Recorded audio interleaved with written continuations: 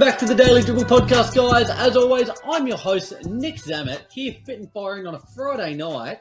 Joining me is Mr. Liam Hancock. Going on, guys, Lee here. And Mr. Ro Hancock. How we going, guys? The band's back together. It's been a massive week across the NBA. Also, a couple of little other NBL notes to touch on shortly. But some week, lads. The conference finals. We've had one series wrap up today. Another in the East still going. And we'll touch on that a little bit more during the episode. But what a week of ball it's been. How have you guys found it? Yeah, well, we've got right to the point here now, haven't we? It's where the legends are made, and there's already one team who have made the finals, so I'm sure we'll touch on a fair bit shortly. But yeah, most exciting time of the year, mate. Absolutely, I couldn't agree more. As we said, we'll touch on a couple of quick odds and ends, a couple of NBL points. We'll get into those games as well as giving kind of our predictions for the upcoming NBA finals, which are set to tip off next Friday, I believe, is here in Australia. Yep.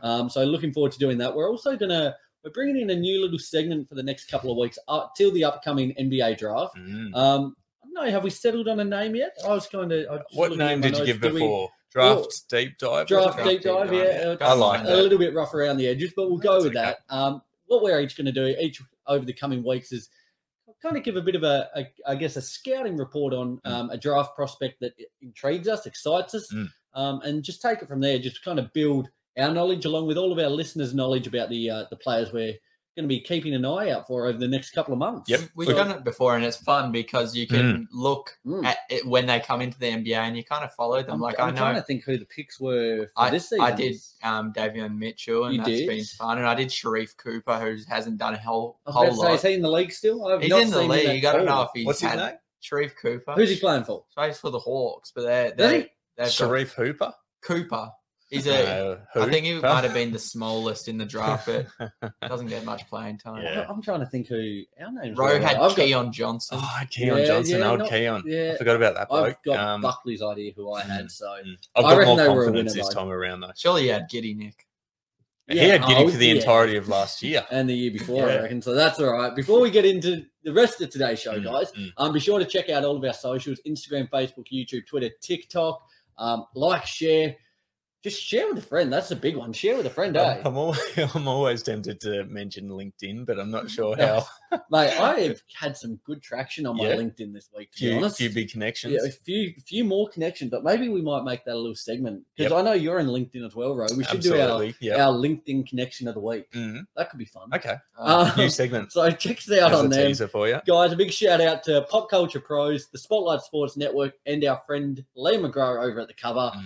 As we've said, week in and week out, we're super stoked to be a part of those three networks, doing wonderful things for up-and-coming content creators such as ourselves. Yep. Lovely. Lads, without further ado, let's get into it. First point, the All-NBA defensive teams. Now, I'll rip through these and you can kind of give your thoughts on them. Yep. The NBA first team for All-Defensive was Giannis, Mikal Bridges, Rudy Gobert, Jaren Jackson Jr., and Marcus Smart. The second team there was Bam Adebayo, Draymond Green, Drew Holiday, Matisse Thybulle, and Robert Williams. Yeah. So, any big surprises, any glaring omissions for you lads? I think these are pretty spot on. Yeah.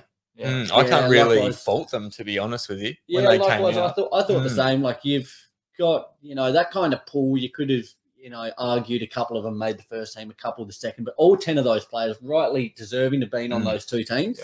Not much to talk about there, so I might transition that to the All-NBA teams, which I'm sure there might be a little more debate or points on that. Yes. In the first team, we had Devin Booker, Luka Doncic, Giannis, Jason Tatum, and Nikola Jokic. In the second team was Steph Curry, DeMar DeRozan, Kevin Durant, Joel Embiid, and I almost said Jordan Poole, but Ja Morant. He looks a bit similar in that photo. Yeah, he did, didn't he? Yeah. In the third team, we had the King LeBron James, Chris Paul, Pascal Siakam, Karl Anthony Towns, and Trae Young. Fellas, how did you feel about these three? Is all NBA positionless, or it is positionless? I would. But I think, well, they kind of did it with that one center, which I like because I know that was a point of debate we had a couple of weeks ago. I like how they went the one center. Yeah, me too. So do I. And there was a bit of uproar about that though, wasn't there? There was indeed. But, I'm fairly happy with that overall, to be perfectly honest with you. How about the Devin Booker point? That's probably the contentious one, isn't it? Devin Booker or Steph Curry? All NBA first team. I put Steph over Book. You would? But Book's had a great year, but I think Steph's just been on another level. Yeah, it's a funny one, that, isn't it? Because you almost well, I'll try to tie that in with the point of the Miami Heat.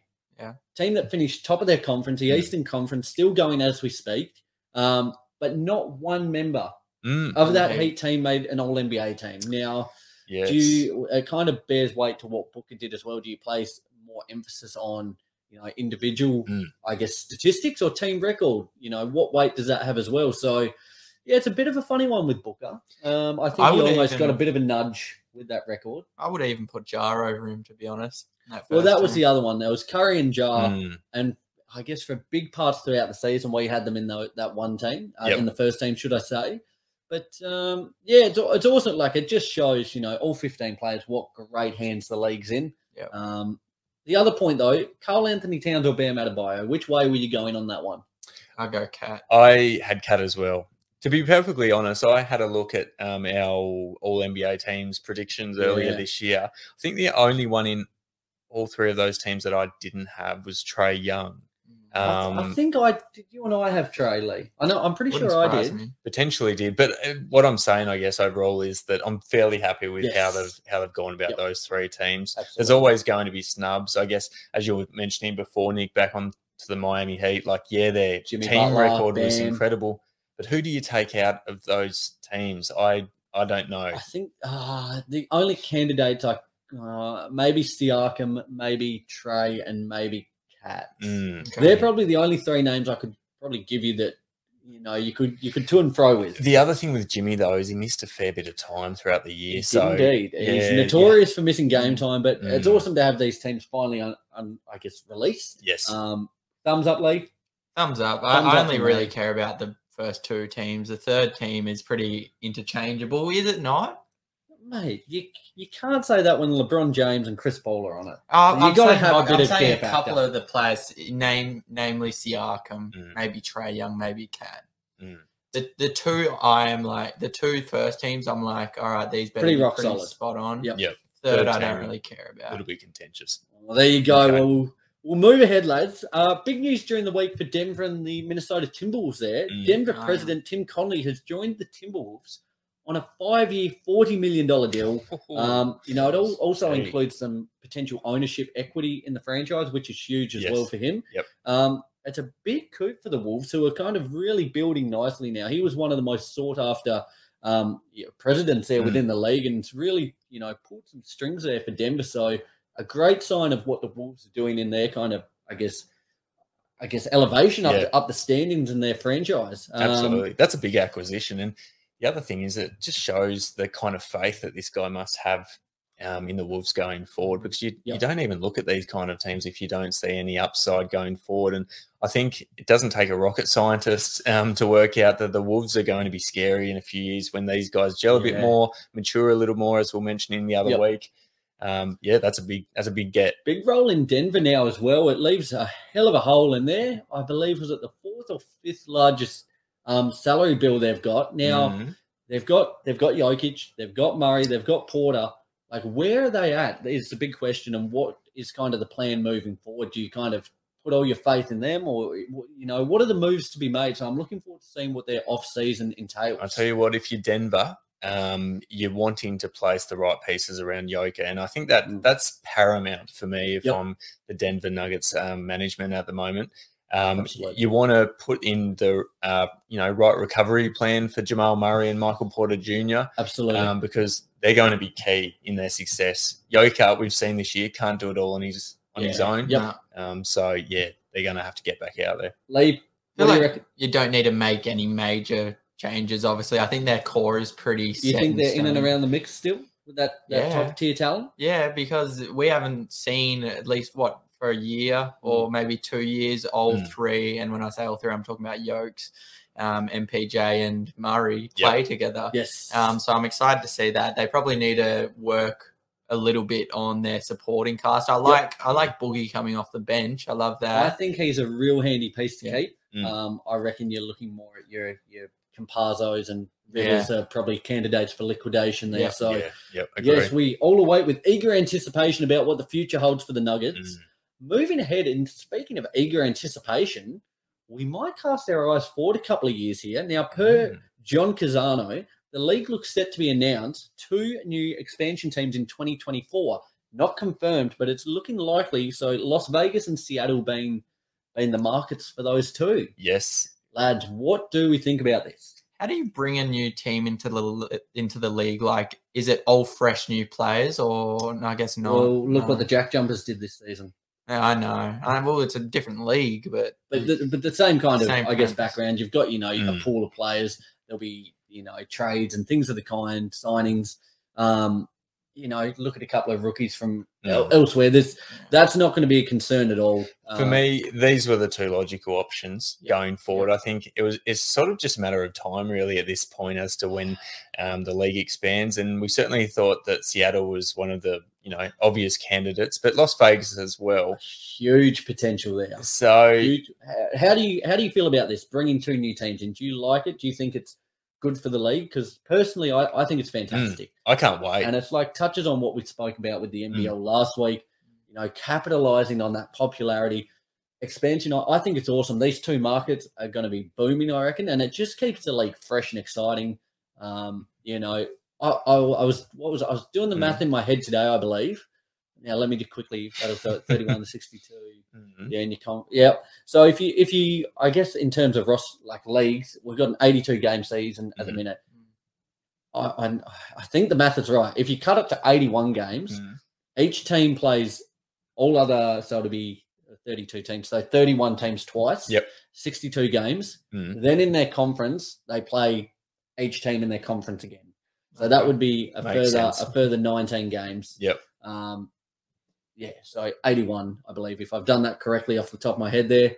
81 games. It doesn't really alter the actual scheduling too much, but bringing in 2 new teams, how exciting would that be? It's going to be huge for the growth of the game, isn't it? I was thinking as soon as I heard that Las Vegas team announcement, I was thinking of potential targets. Do you know who the first guy who came to my head was? Hold on. Who loves the nightlife? James Harden. Jimmy H. Yeah. I think Jimmy H is heading to Vegas. I thought that too, and I thought, imagine the damage he would do. I know. Lou Williams. Not only in the clubs, but also he's got a big salary. Yes. He could blow a lot of that on the old tables, rolling the dice just one more time. There's going to be a lot of sneaky business happening in Las Vegas over those few years because they're not allowed to gamble, but you just get the feeling that then if you build a team in Las Vegas, what else are you going to do in your spare time? Hang out in the desert for a while. There's not Walk much around to the do, tumbleweeds. Yeah. Sorry, what were you about to say, Lee? I cut you off. I was going to say I'd love in 2 years, 2024, for James Harden to be like, nah, I'm going back to my old ways and have a team built around him like Houston, because that's when we all loved the beard. You reckon he's washed? He's not getting any younger too. He's not washed. He is washed. What do you mean? No, I'm a James Harden fan. I love Did him. you watch that series, the playoffs? I did. What did he do? He didn't do a whole lot. He went missing. Yeah. What's he done the last few years? Gone missing. He's trying. Man, he's trying. He's trying. So and that's all you can ask the participation award, isn't it? No, fellas. Do you guys have anything else from the NBA? No, Nick, I don't. Tremendous. Let's transition to the NBL. Fun little stat here I saw during the week. The grand final this year was up an average of 133% in viewership compared to the season prior. Now, that's more than double. That's double and a third the viewership from the previous season on average. Again, just reiterating, it shows, just the league, its growth, how that booming popularity is phenomenal. And also just a little note on the actual success and excitement this Jack Jumpers team's brought. So I want to tie that in with the point we just made about the NBA expansion. Look at the positive impact this has had on the league and what it'll no doubt have for the NBA as well. It's tremendous. It is tremendous, Nick. But the thing is, yes, it's been enormous for Tasmania, and that's been the main benefactor of obviously the Jack Jumpers coming in. But it's also helped out the sport in Australia in general. The interest in the NBL, particularly since the Jack Jumpers have come in. 130. The numbers speak for itself. What is it? Numbers don't lie. Numbers don't lie. No, you're right. Yep. Ball don't lie. Ball don't lie.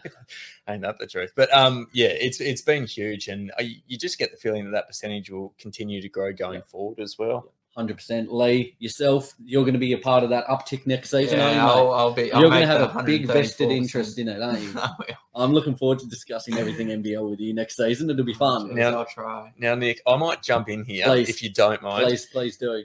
So, I guess people down in Tassie might have heard old Scott Roth on the radio this morning, and there was a bit of interest in what he had to say regarding some of the Tassie Jack Jumpers imports, namely Joshy Adams, Josh Majette, and Mikhail McIntosh. So we've got a bit of an idea as to where they might be at the moment and what their status might be. Let me just read you a few quotes from Scott Roth regarding these three players. So our marquee player, J.A., Joshy Adams, Scott Roth said, he's getting $1 million offers in China and some other places, and we're nowhere near able to compete with some of these teams in Europe. Well, the salary cap's like 1.5 million or something here anyway, so... It's going to be a lifestyle choice for him or a situation where he only has X amount of years to play and he can go and make as much money as possible. Let's read between the lines.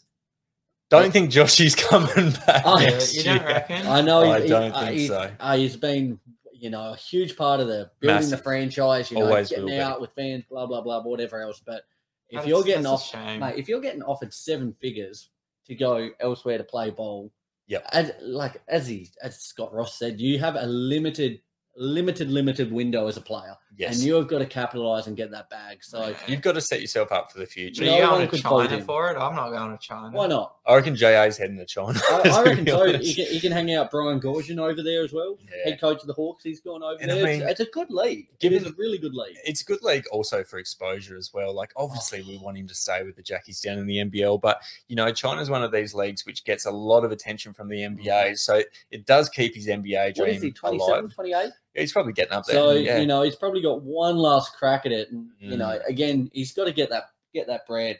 Got to put food on the table for the family. So you couldn't fault him, would thank him and wave him bon voyage. Bon voyage for old J.A. Yeah. Love you, J.A.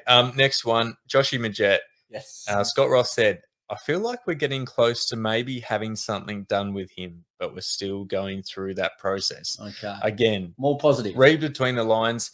So this sounds like he could be. My money would be on him returning for at least another season, Josh Majette. I think he's heart and soul type player of the Jackies this year. I think so too. Just lastly, Nick, Mikhail McIntosh, your fave. Oh, Scotty Ross said, we'll probably end up changing over Mikhail and trying to get someone just a little bit bigger in that position. Take nothing away from him. Absolutely not. Oh, God damn. We speak of Chris Middleton and the Ferris wheel. This guy is a roller coaster. What a roller coaster of emotions it's been for us as fans watching him. For him as a player, probably he's been, loved to hated pretty much overnight. He's had some big moments, big moments for this team. You can't fault his heart. Has lacked in certain points just with some game awareness and whatever else, but that's, part of the territory. But, again, another player will probably thank and say bon voyage. Yeah, I think so. And the thing with, again, reading between the lines. You are doing a lot of reading. There's a lot of reading between the lines at the moment. But what was I about to say? So Mikhail McIntosh, he's done everything he possibly can given the injury to Will Magnay, who Will Magnay's, obviously NBA talent. He was our marquee signing. I guess Mikhail had to stand up given the fact that Magnay was out for large chunks of the season. And, he was going up against the, elite big men in the league. And, at times he stood his own, at other times he struggled. What more could you really ask for him in that second half of the season? He definitely improved. I'll give him that. He did. He was shaky greens early days. A couple of games earlier on in the season, you and I were pretty much front and centre of the get rid of him. Yeah, Merv was looking a bit shaky. Merv was on the next plane home. He was. And I think he would even admit that, wouldn't he? But, I think... Yeah, this one probably didn't surprise me as much. Yeah, a lot of ticker. Against all adversity, so fair play. Yep. Speaking of the Jack Jumpers, they had their awards night the other night, last Saturday night. The MVP, Josh Adams, finished first, 172 votes. Second was Jack McVeigh with 167, so very close there. And third, Josh Majette with 160 votes. Yep. Phenomenal season from all three. The Coaches Award went to Big Fabe Krislovich. Yes. Fantastic there. The Fan Favourite Award, Jack McVeigh. DPOY was Matty Kenyon, and the Players Award went to Jared Weeks. Yep. So I can't complain with any of those. I would have given it to the same blokes. No. Yeah, looking at them, like that's pretty bang on the money. It is. Pretty bang on the money. So, again, that kind of, I guess, puts a line through what has been a phenomenal season for the Jack Jumpers. I tell you what, I am buzzing already. October can't come soon enough for the next season. Yes. What do you reckon, Lee? You pumped? God, I'll need to get into it. I'm sick of sitting here like this throughout the NBL. Actually, segment. Probably one other bit of notable news was the big signing for the Illawarra Hawks. NBL finalist winner there, Wani Swaka-Labullock from the Sydney Kings going to Illawarra there, down in the Gong. So a big signing there. In the Gong. Out in the Wollongong. Yep. Fellas, let's move ahead. Let's talk NBL. The Daily Dribble. Almost feel like we need to do that again as Lee was talking. Take two. The Daily Dribble. You can't take away from the transition. You can't every week point out that we're doing a transition. I wasn't. I don't think there's been one seamless The Daily Dribble without us mentioning it. I shake my head every week. Absolutely has been. I think we spent 20 seconds too long. You haven't failed us this week either, Nick. No. All right, mate. That's all good. All right, let's move ahead. What segment? So here's the point. Just on the NBA, we're going to have a bit of a chat about that, the week that was, some of the takeaways, and then go into our predictions for the finals. Now, the big point I wanted to start with was, can you do us a flavour and give us a close game? Yeah, my goodness, there has been some just ordinary games in terms of scorelines and actually excitement down in that fourth quarter and crunch time. There has been zero. We'll start with the Eastern Conference now. With the Heat, I really think they shot themselves in the foot in Game 4 and 5 here, and probably almost shot themselves out of the series. You know, we've got Game 6 here tomorrow, but they've not done themselves any favours. Certainly not. Got some stats here from Game 4. Oh, say the big one. Give it to us. The 5 combined starters went for a total of 18 points. Come on. This being the lowest recorded total in a playoff game since the record started being tracked in 1970-71, which was just ridiculous. 18 points. Horrendous. Victor Oladipo had 23 points alone off the bench. The first time a bench player has had more than the starting 5 again since that 1970-71 mark there. So it's just on that. That is absolutely disgraceful. Says it all. Disgraceful. What about the other stat? I don't know if it was Game 4 or 5. I think it might have been 5, but Heat went 7 from 45 from 3. 15.6%. Kyle Lowry and Max Strus in that one went a combined 0 of 15 from the field. So it's a shame for this Heat team because, you know, Jimmy's been injured. Lowry's coming back from injury. Hero's missed time. Like, they're just not healthy. It's come at the worst possible time. They just kind of look battered and out of ideas. They do. They look exhausted too. I think everyone looks exhausted, and that's resulting in some pretty poor quality bowl. Yep. But I'll tell you what, I wouldn't mind, and I wouldn't be angry at the league if they did this. Give them a night off, I'd say. Just put it's all right if I miss a game in a day. That's fine. Just give them a night off and let them rest up so we get some quality bowl. That's my one solution. I reckon they'd be loving that idea. I tell you who wouldn't be loving it. Adam Silver. Money talks. I think it's probably one where you need to look at it more in the back end of these series. Games 5, 6, and 7 where they're travelling. The games up till 4 where you've got 2 in each market, it's not so bad. I likewise agree. I'd rather have that day off and get a better quality, game. Because these have been very, very ordinary. There's, it's kind of been one and done by half time for most of them. The thing is, though, like the NBA seasons and, I guess the playoffs after, it's always been a war of attrition, hasn't it? It's always been who can, persist for the longest. Who's got some ticker? Who's got the heart, Nick? That's exactly right. Can't be bought, can't be taught. Put the coin in the jar. But yes, the Heat are looking, it's really strange for mine because they're a team who, for the majority of this season, have looked so full of energy and looked so full of heart and, hungry. And, in this series, particularly the last, last 3 or 4 games, they've looked deflated. They've looked like a team who has quite simply run out of petrol tickets. We know what the big problem is for me, and I'll tie this in with the Celtics. The Celtics D has just been far, far too good. Way better. For the most part, the Heat, they're on the defensive side, they've been good too. But it's just their offensive output. Now, The big key in the Celtics, I think, has been Rob Williams. Yeah.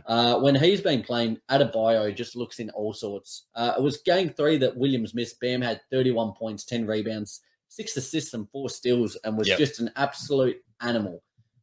When Williams is in, though, Bam just looks almost scared. Scared to get in the paint, scared to kind of play with that kind of same intensity. He just looks all sorts. And for a guy you're kind of almost building your franchise around, it's troubling signs against, a pretty young defender there in Williams. Is the Bam situation, though, I've been thinking about this, is it more of a mindset thing with Bam? Because the other day, Bam came out all guns blazing. He looked like, there was people saying he looked like the second coming of bloody Shaq. Yeah. And he was showing signs of Giannis. That's how good he was playing the other day. I think it was the last time the Heat won in that series. Game 3. Yeah. Game 3. So is it just a matter of switching on and knowing, obviously the Celtics defense, it does drain you, and it takes it out of even the best big men in the league, as seen with Bam Adebayo. But is it a thing for him, just having that concentration, Long and short of it, I think he's got to stop being a little bitch and just take it up to Williams. But is that a mental thing, or is it like I'm struggling to see where he's falling short? Physically, he's going to match up. Physically, no worries, there. No worries. So it's absolutely mental. Yeah. Funny one there. Lee, what have you? I honestly think it comes back to what you were saying a bit earlier, how much sleep they got the night before. And I think people, like you were saying, tend to forget that it's not a Boston versus Brooklyn series where they travel a couple of minutes down the road. They're traveling from Miami to Boston, and that takes a toll on you if you're doing that every second day. I think both teams are doing that, though, aren't they? Yeah, I know, but it comes back to his mentality. But I think sometimes he's looking tired, and sometimes he's looking a bit more energetic. And maybe that's why the Heat love the bubble so much. Just had to walk out the hotel room. To be honest, that was what they were made for. That bubble was they were in their element. They were in their element 100%. That was just a phenomenal run there, but they couldn't get the chocolates there. But just on the Celtics, Derek White and Al Horford, there have been 2 names that have stood out for me. Absolutely, yep. Just with the output, their output is almost found money. You're going to expect from Brown and Tatum probably combined 60, give or take. Yep. Marcus Smart's going to chip in with 12 or so. But what Horford and White in particular have been doing, it's, having that, I guess, that value on both ends, tremendous. You couldn't be happier. I would argue and say that Al Horford has been the barometer throughout this series for the Boston Celtics. Yeah, he's the experienced guy who's been there, done that. Yeah. We know this, but he's also he's a guy who not only speaks, he's not only a leader verbally, but he's a leader by his actions as well. And that's been plain to see throughout the course of this series. Derek White, I love that you've mentioned him because he's a guy that probably doesn't get credit where it's due. He's been outstanding, particularly that game where Marcus Smart was out. Yeah. He came out and scored out 9 points. Yeah. He was going off to begin that game. He looked like he was meant for it. Yeah. And that was probably a trade we didn't mention enough in the trade deadline mid-season there, that Derek White acquisition.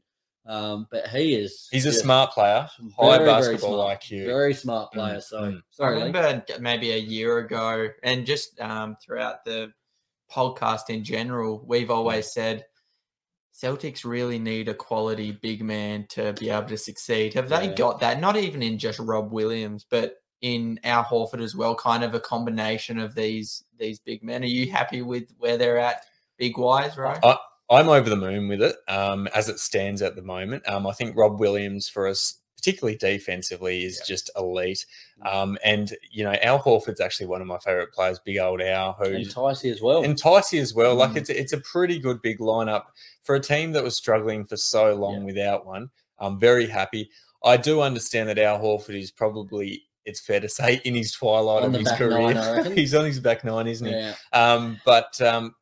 As it stands at the moment, when we're pushing for this championship, I think I've been really stoked with the big men.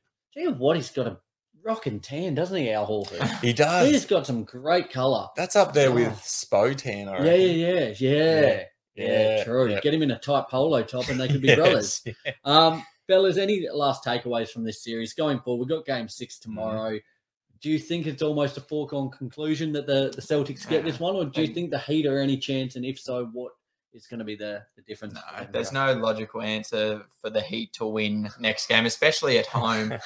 Boston are gonna negative Nancy. They're gonna finish this series at home. Yeah. It's gonna be over next game. I've got a pretty good idea which way you're going, but go on then. Look, I think if the Heat won that last game, it was game on. I think they could not afford to lose that one. Celtics going back home, looking, and the Celtics knowing that it's just one and done to a certain extent to get into the finals, they'll give everything, and I reckon they'll end it in this next game.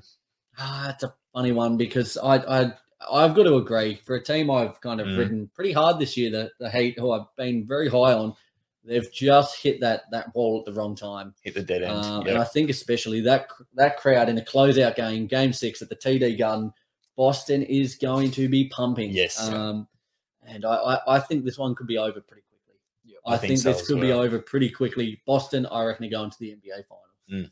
Yep. Fellas, let's move ahead to the Western Conference Finals. That's the one. Yeah, we saw today the Mavs get knocked out. Game 5, they went down 120 to 110. Just on this, I was stoked to see the Mavs get a win in Game 4 because I don't think they've been that far off the pace.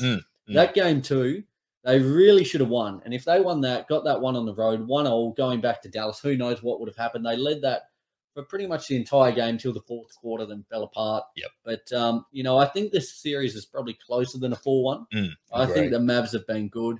I just think, they've kind of lived by the 3-ball, die by the 3-ball. They hit 40% today, but it just hasn't been the case throughout all these games in this series. So, if they're not falling, they're in trouble. Yep. But I think this team, I like them. I like them a lot, and I think they're going to be back in and around this mark over the next couple of years. Oh, yeah, look, I'm with you. And I think it was a valiant effort, all things considered, because, at the end of the day, you look at that Warriors team on paper against that Mavs team, and, obviously Luka Doncic is a superstar of the highest order, but that Warriors team have got not only superstars, but they've got guys who have had championship experience, multiple years of championship experience. Yeah. So I think they've done really well. Can only see it going up for the Mavericks, particularly with a player like Luka Doncic at the helm. It's not a team that you can see falling back down the ladder anytime soon. They're going to be up there for a long while. From the Mavs' perspective, he is a problem, isn't he? He's a problem. He's a bad man, isn't he? He's naughty. But from the Mavs' perspective, they just have to align him with other players who will suit his game going forward. Got a name here. I'm going to throw out into the ether and just see how it lands. I haven't done this in the trade machine, but here's a name I think that would be good for them. Right. John Collins. Johnny from the Atlanta Hawks. A power forward who can actually, play on both ends, can stretch the floor with his ability to shoot. There's rumors of him being on the move, so he could be a piece that could actually be gotten. That's interesting. And I just think they are probably still, he's a piece, but I think they're also lacking a quality center on both ends of the floor because they need a little more offensive output. Dwight Powell, Maxi Kleber, they're not quite it. I think they're probably maybe another power forward and a good center away from being top-tier challengers there. It's why that acquisition or that rumored acquisition of Rudy Gobert was so attractive. Yeah. Because how much would, obviously on the defensive end, but this year he's shown, particularly early days, that he was a really good offensive option. And then the Jazz obviously just stopped using him full stop. The only thing I worry about that, I like that one. The only thing is I'd hate to see the Mavs slow down for waiting for that big piece of timber to get up the floor with Brunson. Yep, I can see that. Luke he's sneaky quick. They're quite a fast lineup. I just hope that wouldn't slow them down too much. Yeah. But I like that. Imagine just having that lot, that threat there in the paint. It enables their shooters there to Bullock, Finney Smith, all of them just stretch out and just keep knocking threes. But then they've got someone who can possibly get those offensive boards and second chance points. Yeah, I like your suggestion, Nick. Johnny C. Put it into the trade machine. I'll get something rigged up off season. Lee, what do you reckon about this series? How have you found it? Can't take anything away from Luka, obviously. This doesn't do any harm to his legacy whatsoever. The fact that they got one win. He did everything he could. And I saw JJ Redick say, in essence, he's surrounded by second round draft picks, really. Oh, yeah, he is.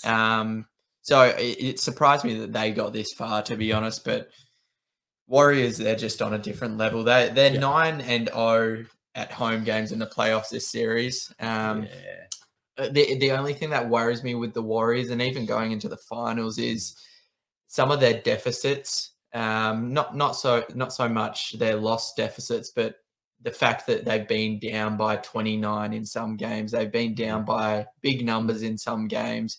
It's not a good look, and it's not something you want to bring to the NBA finals. But let's just transition to that. Do you guys have anything else you want to mention on that series before we head into the NBA? They're the main points, I reckon. Well, let's go. Let's base the NBA finals. Let's base it that tomorrow Celtics get up. Yep. Game 6. I know we're doing it somewhat prematurely, but done deal. That could. I tell you what, we can clip that. I'm going to wait until next. I'm going to wait till tomorrow to upload this one. Famous last words. But we'll go ahead to the finals, and we'll base it on the fact that we're expecting the Warriors and Celtics finals here. Yes. What a tantalizing series this one is on both ends of the floor. Both teams have incredible defenses, incredible offenses as well. I just think though the offensive output. I'm notorious. Come on, mate! Don't do this again. I'm notorious for doing this to you, Ro. But I just think with typical Curry, from a Lakers fan. Thompson, absolutely. Thompson as well today was cooking. Yeah, I think he's heating up at the right time. He's kind of been a slow build. But I think Paul Wiggins. I just think they've got too many options probably. Whereas you're looking at the Celtics, you've got Brown and Tatum, they're a given.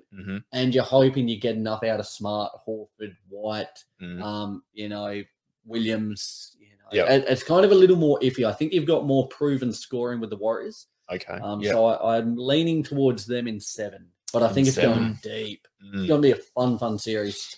Yeah, I tend to agree, apart from the winner of that series. Now, look, there's no world in which you're ever going to say the Celtics. Absolutely not. And look, we don't want to count our chickens before the hatch. Like, hopefully the Celtics get through, so this makes sense. But I think the Celtics defensively have enough against this Golden State Warriors team to at least limit their offense. Yep. They've got guys who are generally offensive threats on any given night, but our defense, and we've seen it in the last half of the year, has been, I think, the best defense in the league. Yeah. Yep. And it will be a different story for the Golden State Warriors coming up against the Boston Celtics, as opposed to the Dallas Mavericks. They've got multiple defensive threats, but they've also got multiple offensive threats. Now, I did want to touch on Lee's point before again about the Warriors and their deficits that they've had. Teams have found holes in the way that they play, and it's been plain and obvious to see. And I tell you what, there would be a little thing at the back of the Warriors' minds at the moment that, it's not a guarantee. It's not going to be a guaranteed contest or competitive game for them unless their mind's in it. Do you reckon they throw that game minutes. For? Do you reckon they wanted to close it out at home in the Bay Area there? I mean, no, they just would have wanted to get the job. I can say I like your thinking, but no, I think they've been found out a few times. Yeah. But yeah, what a contest that's going to be. Bro, how many games do you reckon this is going? I would say Celtics, if they make the finals, in 7. I like how you put that little, I just wanted to put it save your ass there, just little in asterisks. Yep. It's going to be fun, Lee. What do you think, mate? Even as I'm talking and the words are coming out of my mouth right now, I still don't have an answer for you. Because one thing you guys haven't mentioned, and I do agree entirely with Ro, how I think the Celtics defense will find out the Golden State Warriors not fast, because you can't. There's no really way to stop Steph Curry, but I think what we haven't mentioned is the Warriors' experience and how they've been here countless times before. They've been here 6 out of the last, or maybe 7 out of the last 8 or 9 times. Past 8 or 9 years.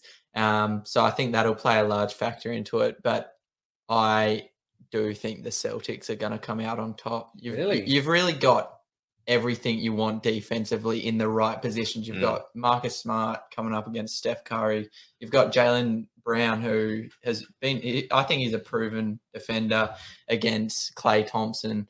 And I also think Kevon Looney will get figured out a little bit this series as well. Not that he's setting the world on fire, but I don't think he'll be grabbing 18 boards against Al Horford and Rob Williams.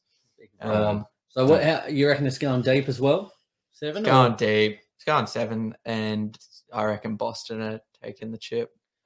Wow. Well, this is, I tell you what, I would be very interested. We might have to put a poll up if this actually does come to life. I can just see now that we've actually spoken about this. We've just set ourselves come out up. And, it's wouldn't that be so sick? Oh, be sick for you as well. But I don't want to think about it. Yeah, no. Positive thoughts only. Positive thoughts only. But it's either way, it's going to be a hell of a series. It's awesome to see the Warriors back with that chance to kind of cement that dynasty, for Steph to kind of cement his place as one of the all-time greats, doing it again without KD.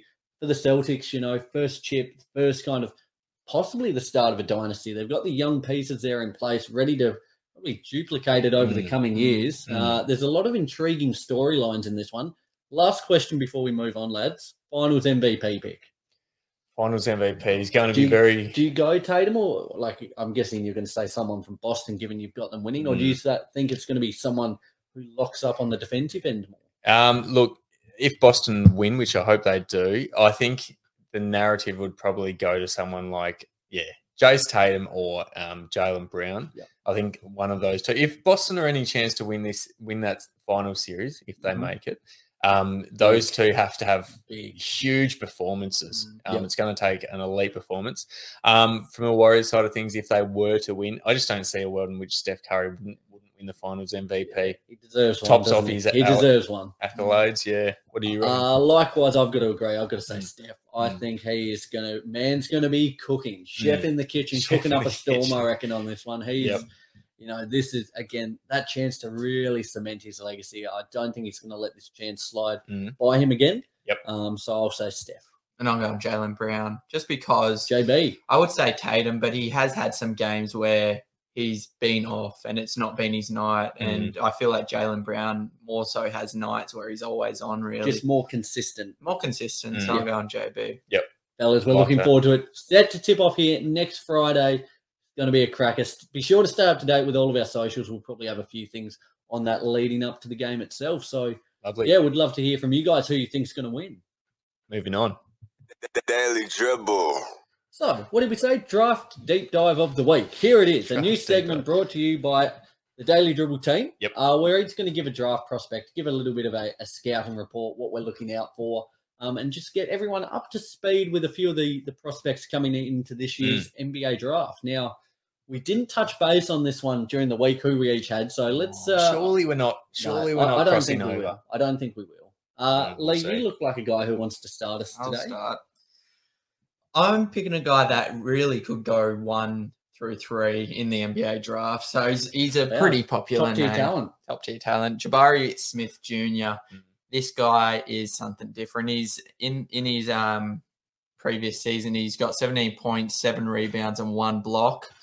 He's 19 years old. He's 6'10". He's a shot maker, but he moves like a guard. He's shooting 43.6% from the 3 as a 6'10".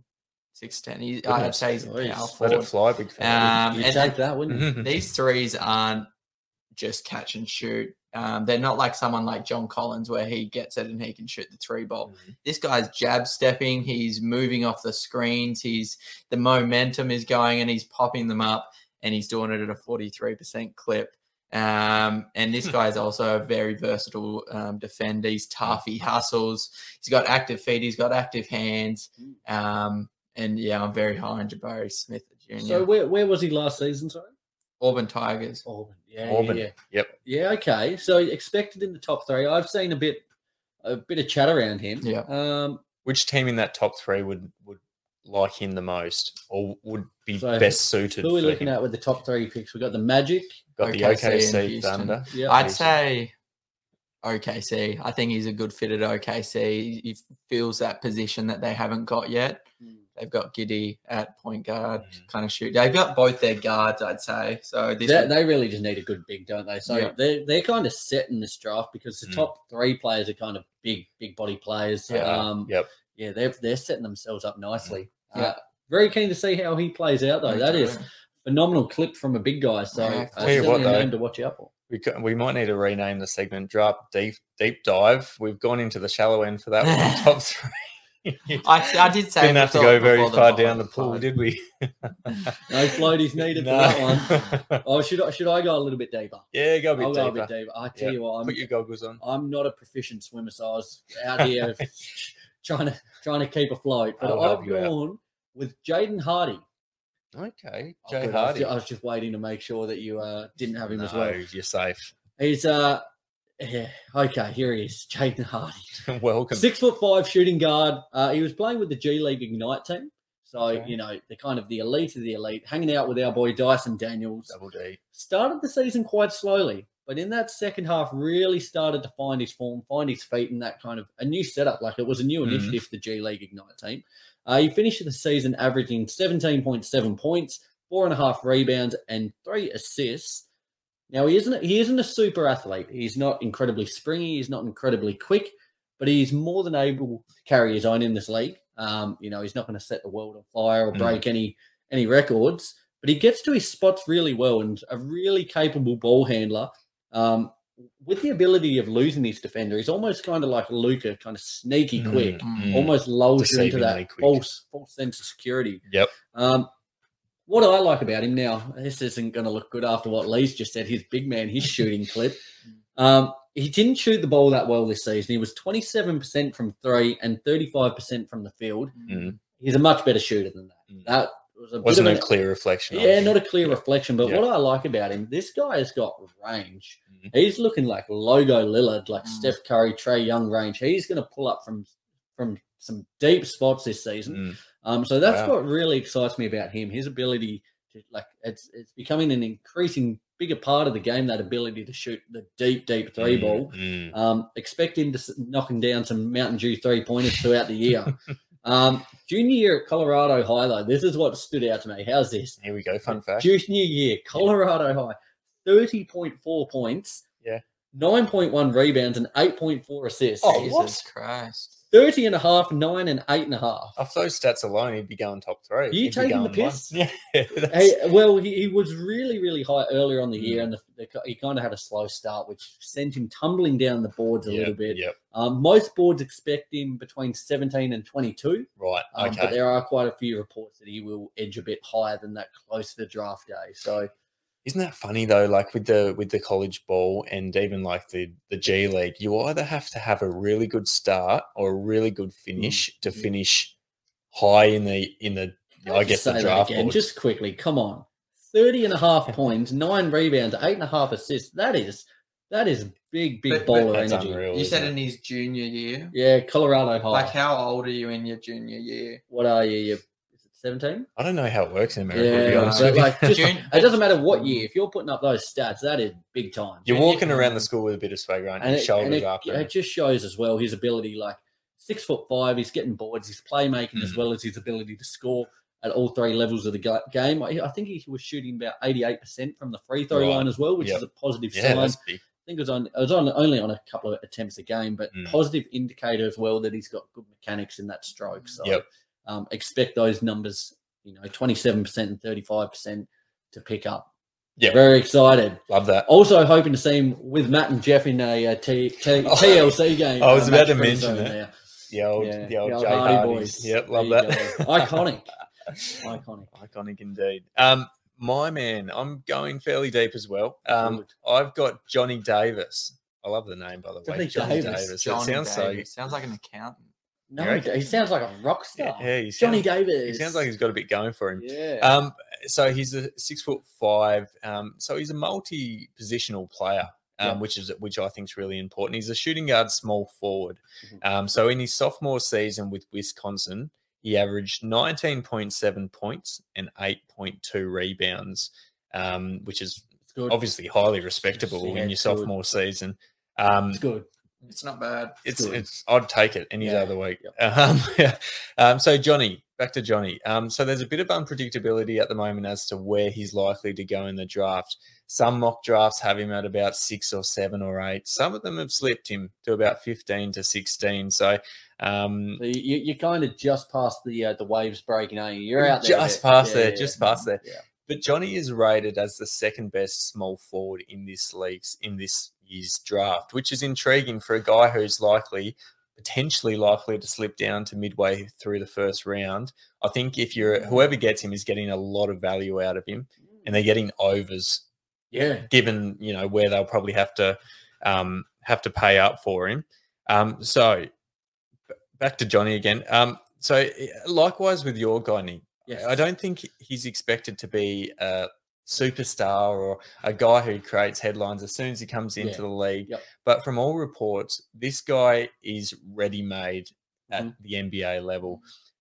Firstly, obviously, I mentioned before, he's a multi-positional player. And I think in the NBA these days, there is almost a requirement, or at least it's highly desirable for players to be multi-positional, both on the offensive end and defensive end. And the good thing with Johnny is that on the offensive end, he can play pretty much like his main position is a small forward shooting guard, but on the defensive end, he can guard 1 to 3, which I think is highly important. Switching now, isn't there? That you have to, like, if you're not able to kind of man any and all positions, you are going to get found out and targeted very, very quickly. Absolutely. Very, very quickly. And the other thing with him is he's very good on the transition ball. So, which I think is really important and probably something that goes underrated these days. You've got guys who will give it their all on the offensive end and try and get that bucket, but when it comes time to play a bit of D, they're nowhere to be seen. Yeah. And I think from all reports that I've been reading is he's a guy who is likely to give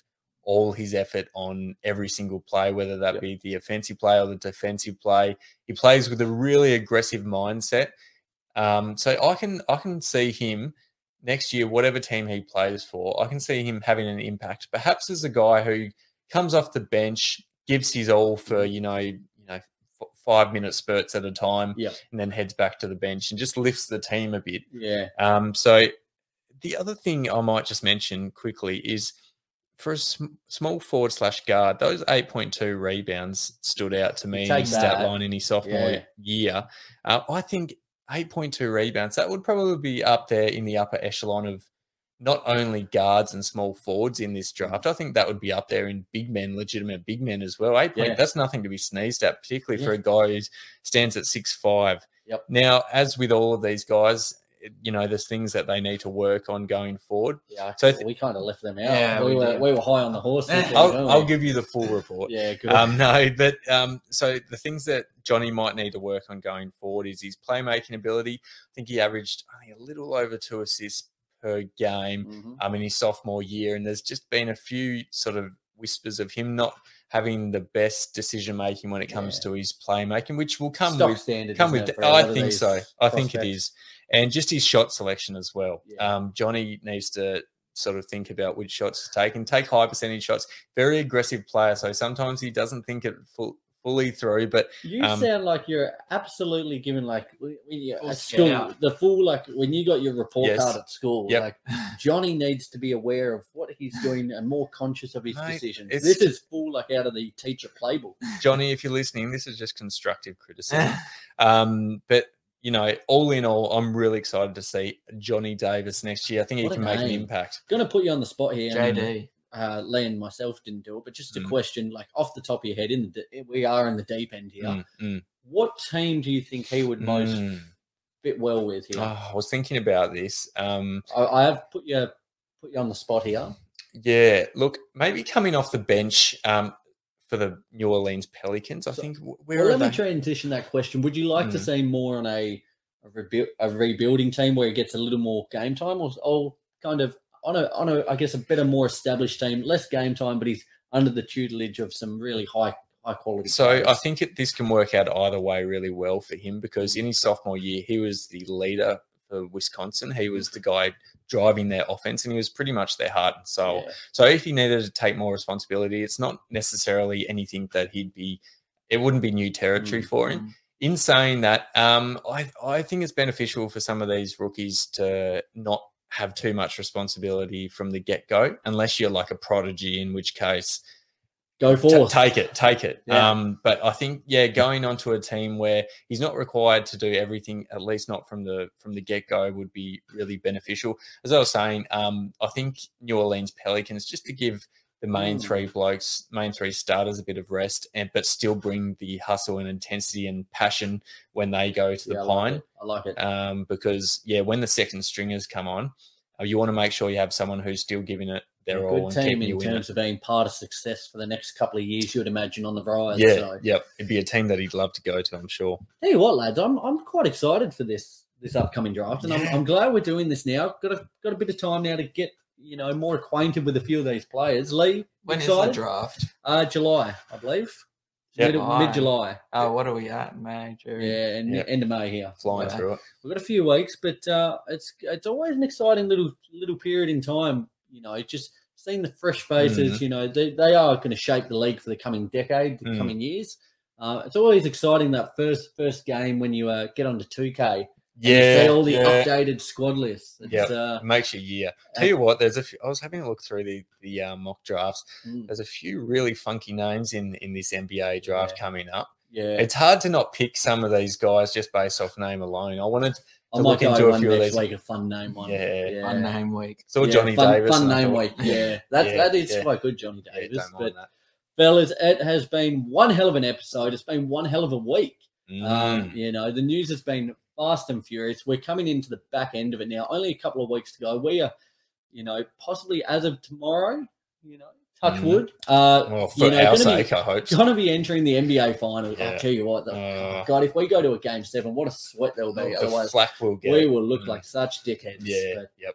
What else is new? There's always a delete button. Yeah. Well, I'll tell you what, that's big, isn't it? Deleting the episode off a wrong call, but sorry guys, technical difficulties. Yeah, we've used that one a few times. I think we're almost like the boy who cried wolf. True. We've used our 3 lives, but looking forward to that next week, lads. We'll be able to discuss game 1 in depth. I reckon we'll go game 1 in depth of what actually transpired for the NBA finals. We'll have our draft deep dive. We'll look forward to doing that. Yep. It's going to be a big week. I'm pumped. Are you pumped? A lot to get through it. Come on, Beantown boys. One more game. One more. They've got it. One more. And then 4 more. That's it. Guys, as always, be sure to stay up to date with all of our socials: Facebook, Instagram, YouTube, Twitter, and TikTok. It's probably more going to be on the off season, but in the next couple of weeks, we've got some exciting news to share with you. Just ironing out a couple of last pieces of the process here, but be sure to stay tuned because it is exciting. We're thoroughly looking forward to sharing it with you guys. Be sure to like, subscribe, wherever you listen to the show. Share with a friend. We certainly appreciate it. Please do. Guys, until next week, this is Lee, Ro, and myself saying love you, bye.